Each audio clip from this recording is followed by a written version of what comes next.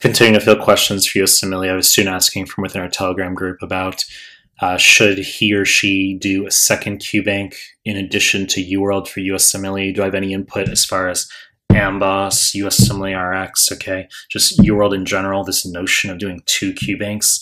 I'll give you very fucking clean and consolidated advice here, and I'll waste our fucking time. So before we start, please subscribe to my channel. I really appreciate it. Give the video a like. I really appreciate it. Find me on Instagram at Melman_medical.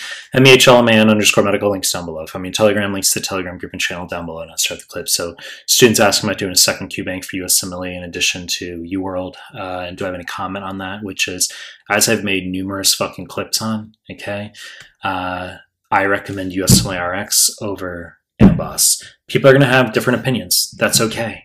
All right. Some people will like Amboss. That's fine. USMLE RX I see as more simplified and consolidated. I'm not interested in seeing a superfluous library in Amboss when I have students going through the QBank. Okay. There's too much information. It looks nice.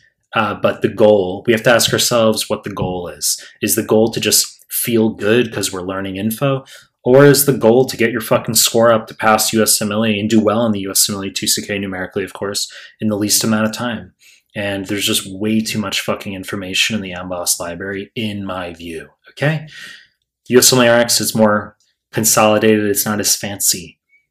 If there is a complaint, quote unquote, that students might have if they're doing USMLE RX, it's that the explanations aren't long enough or the questions are too simple compared to UWorld, which is actually a good thing when we want to cut to the fucking chase and just review some basics and whip you through additional questions at times.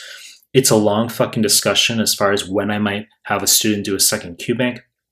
Generally, USMLE World, UWorld is sufficient for both steps 1 and 2, okay, as well as all the NBME content. I've made lots of videos on how to prep for step 1 and step 2. It's very rare that I have a student go through a second QBank. It pretty much is always in the scenario of a student comes to me for the first time over the Skype or Zoom, and he or she's already failed the CBSE comp, already failed the USMLE step 1 or 2, has already gone through UWorld, let's say, and we're searching for more questions. The student has to get the basics up, foundation up a bit more before really delving into the NBME exams, as I've talked about. So I don't recommend going through a second QBank if you're just going through your prep without a fail at the moment. It's a long discussion, as I said. It's never cookie cutter for every student.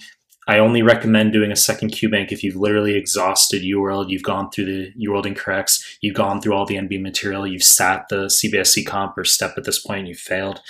That's pretty much when I'd recommend a second QBank. Otherwise, you don't need to do that in 2022. You know the deal. I'm going to make more content. If you like my stuff, subscribe to my channel.